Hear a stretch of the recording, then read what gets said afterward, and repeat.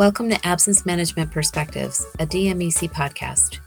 The Disability Management Employer Coalition, or DMEC as we're known by most people, provides focused education, knowledge, and networking opportunities for absence and disability management professionals. DMEC has become a leading voice in the industry and represents more than 18,000 professionals from organizations of all sizes across the United States and Canada.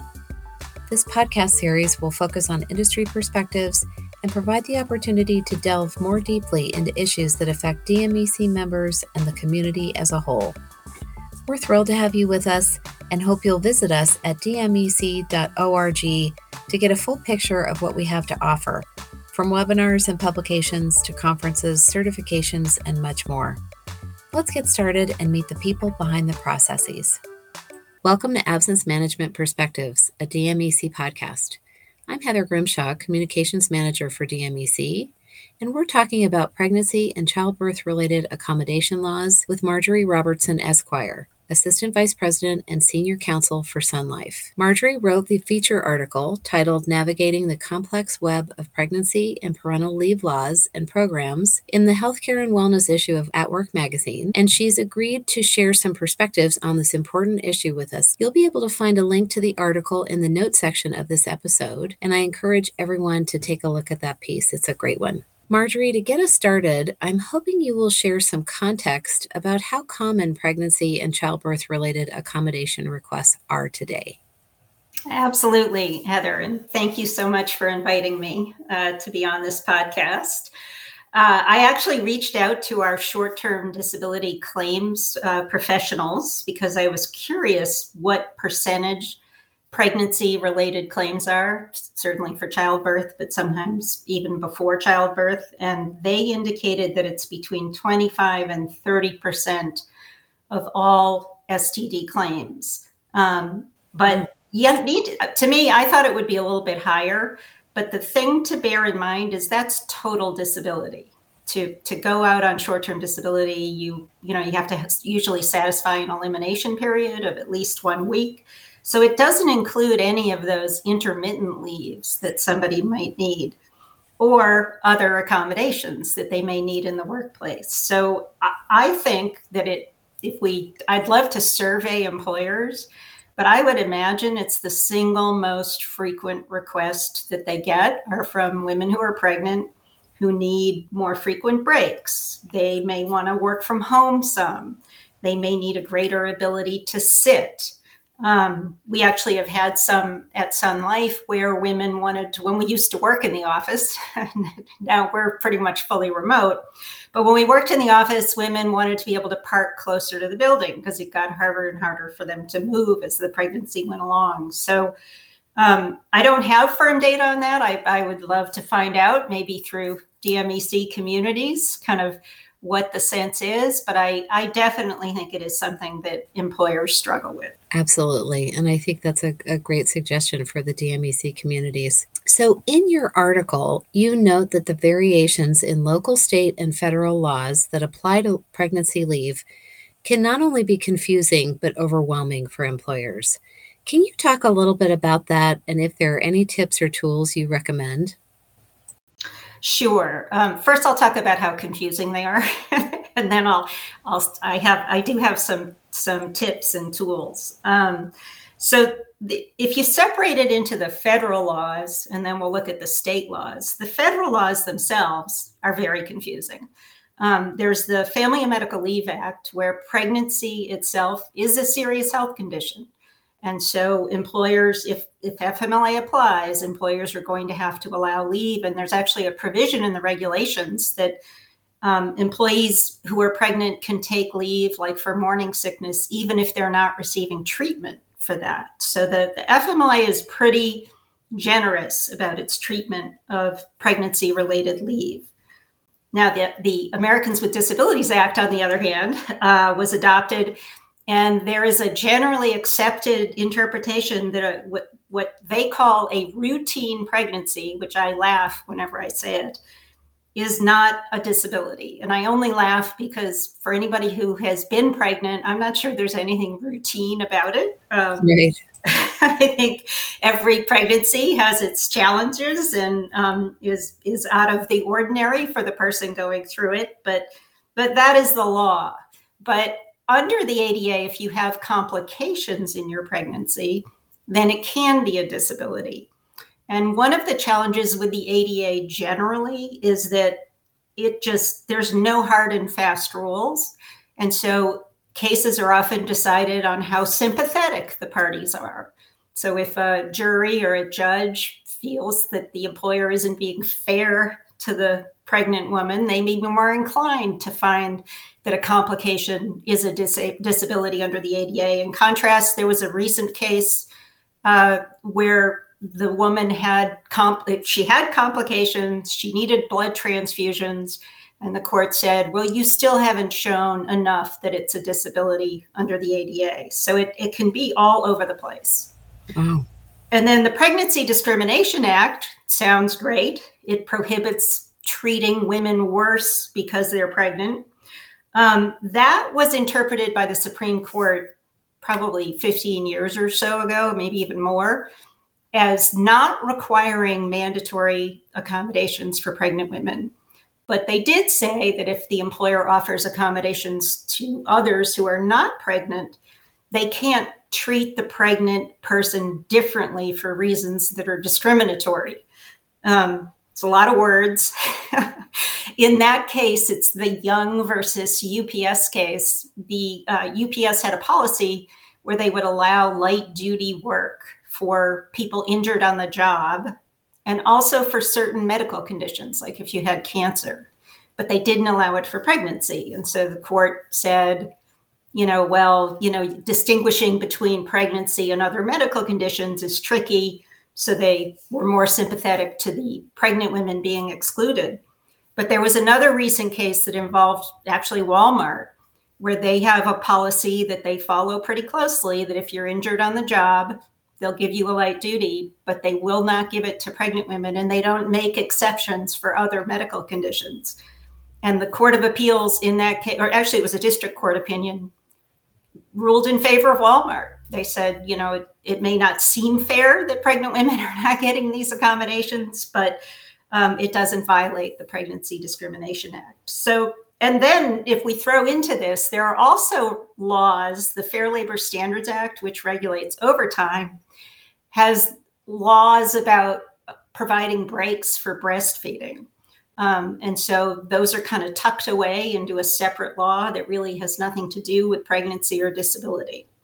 So it is very confusing at the federal level about what law is going to apply and when. And then if you add into that, the many states, there's easily over 20, I can't remember exactly how many, that have their own pregnancy accommodation laws. And these states adopted these laws because it's been a fairly recent phenomenon, because they saw that there is a gap at the federal level. And so if you're in one of these states and you have a pregnant employee who needs leave or an accommodation, you need to be very careful because they will require it. And then states also sometimes have their own version of the FMLA. They sometimes have paid family and medical leave programs that can apply. So you can end up with this crazy patchwork of things applying potentially to your employee. Even just listening to you now, my mind starts to swim. And of course, your article lays some of those pieces out really beautifully. You also talk about some of these different laws on your LinkedIn profile. So you shed some light on different cases through LinkedIn. So we'll also include Marjorie's LinkedIn link so you can hear or read some of her commentary. Great. So one of the things that you talk a little bit about is the question of liability for employers. You have mentioned recent trials involving pregnancy accommodation and leave issues that provide valuable lessons for employers. So I'm hoping you'll share some of those cases and the lessons they offer. Sure. So speaking of reading the cases, so I do post about cases on LinkedIn. I usually tell when I'm speaking, I'm sure people are sick of me saying it, but I made a New Year's resolution, it's probably 5 years ago, that I was going to try to read every single FMLA, ADA, pregnancy accommodation case decided in the United States every year. And I like to say I must have had too much to drink when I made that resolution, but I'm very stubborn. And so I have stuck with it, and it's a gold mine. And the cases are interesting. That's one of the things about being an employment lawyer is you can't make up some of the things that people do. So I really do try to keep my finger on the pulse of both jury trials as well as important court decisions. So in terms of jury trials, I will say that the most recent case that I was looking at is a good example of what can happen to an employer. In this case, the woman had a condition which is spelled with a P, but it's apparently pronounced tyolism. When I say it, I call it patyolism. And it's a condition where you develop excessive saliva. And this was a pregnant woman who developed this condition, and she found a way to deal with it. She walked around with a cup that she would spit in, and that helped her to take care of it. Well, the employer told her that she was going to lose her job if she kept doing that. They felt that they had sanitation issues with their production environment. And it ended up in a jury trial. And the jury awarded her about $34,000 for wages she lost after she lost her job, $10,000 for emotional distress, and then another $50,000 in punitive damages. Now, that's not one of the multi-million-dollar jury verdicts, but it's something that employers should pay attention to, because these relatively small dollar cases can get even more expensive because of the attorney's fees aspect. The way that these laws work is that if someone succeeds under the Americans with Disabilities Act or the Pregnancy Discrimination Act or the FMLA, then the employer is ordered to pay that employee's attorney's fees. And we covered this. Megan Holstein and I, Megan's now at the Hartford, but we've done an annual update over the years. And we've shown how these attorney's fees can be monumental. They can be much larger than the verdict. And this case in particular has had several appeals. There was one court appeal that took away the $50,000 in punitive damages. And then just recently in October, there was another court appeal that gave them back the punitive damages. Well, all of those appeals cost money. And so the employee ultimately is going to submit a request for attorney's fees. And it's entirely possible these attorney's fees for this case could be more than $200,000. And so in addition to that, employers have to pay for their own lawyers. So the approach I like to take when I'm helping employers, including my own, where I work, I'm Sun Life's employment attorney, is I tell them, look, you don't want to have a lawsuit that you win. You want to avoid lawsuits, because just being in a lawsuit is expensive, it's distracting. So it's better to err on the side of being more conservative. So I actually have a rule of thumb. For years now, when I have been talking to managers about situations where there's a pregnant employee who they don't want to allow leave to or an accommodation, I have a saying: you don't screw around with pregnant women. It's a little profane, but the point of it is that if you end up in a jury trial, 99% of the cases, the jury is going to be much more sympathetic to the woman who is pregnant and worried about her child than they are to the employer. And also the law in the area of pregnancy, especially the federal law, is so confusing that you'll never know for sure how things are going to go. And there's a saying among lawyers that bad facts make bad law. And so if you end up with a very sympathetic employee, either the jury or the judge is probably going to bend over to try to find a way to rule in their favor. Right. I think that's such a good point, and it's a great saying, frankly. So I'm glad you shared it here. The other good news for employers is that pregnancy is a limited time condition. So I think employers get very frustrated with accommodations and leave generally, particularly for chronic conditions where it can go on and on. At least with pregnancy, it's time bound. So it may be very inconvenient for the period of the pregnancy, but then it's over. Absolutely. So, one of the things that I would be remiss if I didn't ask you about is the Pregnancy Workers Fairness Act. And from your vantage point, what effect it will have on how employers address this important issue?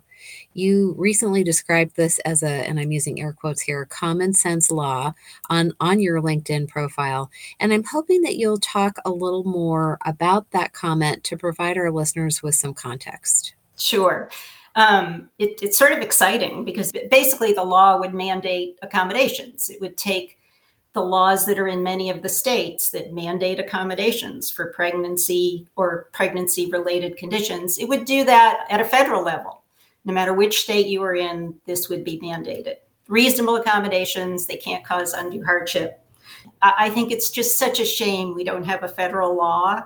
A number of the cases that you see where women do not succeed in pregnancy cases is because they're in a state that doesn't have their own pregnancy accommodation law.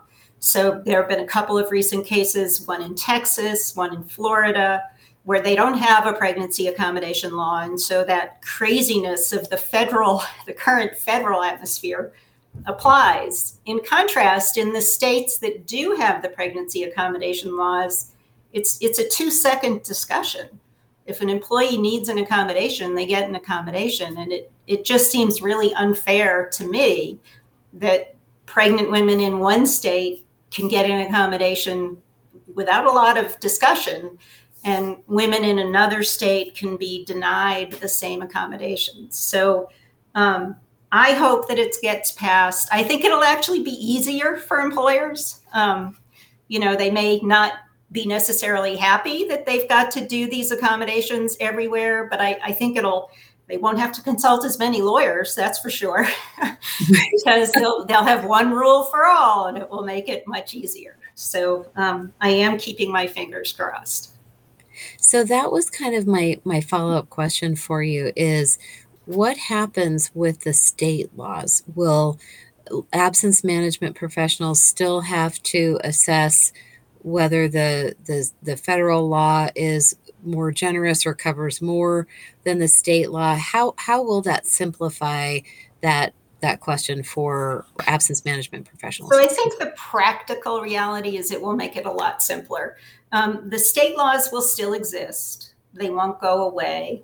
And the federal law will have its own provisions. So it's possible that in some states that offer more generous accommodations, for example, one area where I can see it happening is that in a number of the states, including Massachusetts, there are certain accommodations that you have to allow and you can't ask for medical, including more frequent breaks, giving people something to sit on.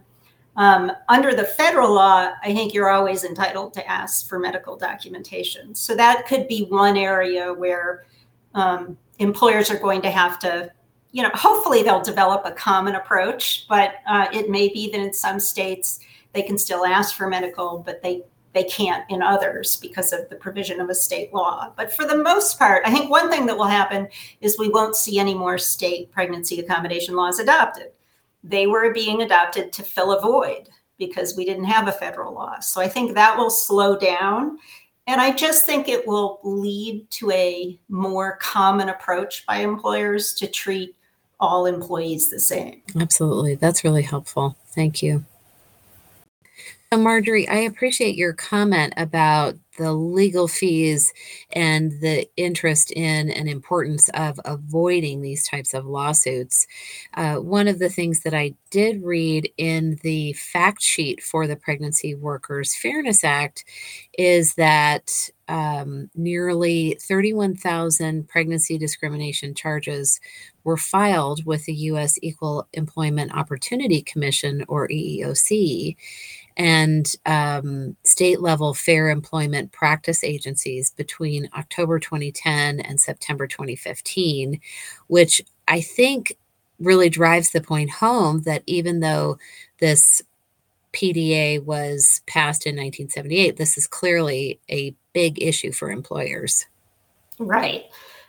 It is sort of amazing that we have a federal pregnancy discrimination act, and yet there were so many charges filed. And I think it's because of that gap that I talked about. The Pregnancy Discrimination Act means you can't treat pregnant women worse than you treat other employees, but it doesn't create any affirmative obligation to provide accommodations. And I actually have another jury case I can give you an example of. It was a manager at a fast food franchise who needed to breast pump at work. And basically she was harassed for it. You know, some guy stood outside where she was. It was only an office with windows that she could use. So she tried to put paper up, and a guy stood outside and made fun of her by pumping his own breasts, so to speak. Other men came in to get things. It was also the storage room, so they were coming in and out. And she was generally kind of bullied for it. She went to trial, and she was awarded $25,000 in back pay and $1,500,000 in punitive damages. But the judge reversed the jury verdict and said that the basis of what the jury seemed to be saying is that they didn't give her the right room to do the breastfeeding in, that if she'd had a more appropriate room, that everything would have been fine. And the judge said, the law doesn't require that. The federal law did not. There is one federal, this is where I talked about the Fair Labor Standards Act. It actually does have rules about lactation and rooms, but you can't recover any damages really if that right is violated. So what the judge ended up saying is there's no legal basis to award this amount of damages to this person. Now, I'm not advocating big jury awards or big jury verdicts, and that's not why I think the pregnancy accommodation law should be adopted. Again, I think the pregnancy accommodation law will help change behavior, make it a more uniform approach, and avoid lawsuits on all sides. That's a really great example of what can happen, and then if a judge goes in and reverses it. So, yeah, again, complicated. And I'm really happy that we'll be able to unlock your article, which really walks readers through the different state laws and some of these nuances, so they can use that as a guide. And then any and all additional resources that we can share will be in that notes section of the episode. So hopefully everyone will check those out. So thank you so much for your time today and your expert guidance. It's really helpful. We appreciate it. Thank you. It was fun.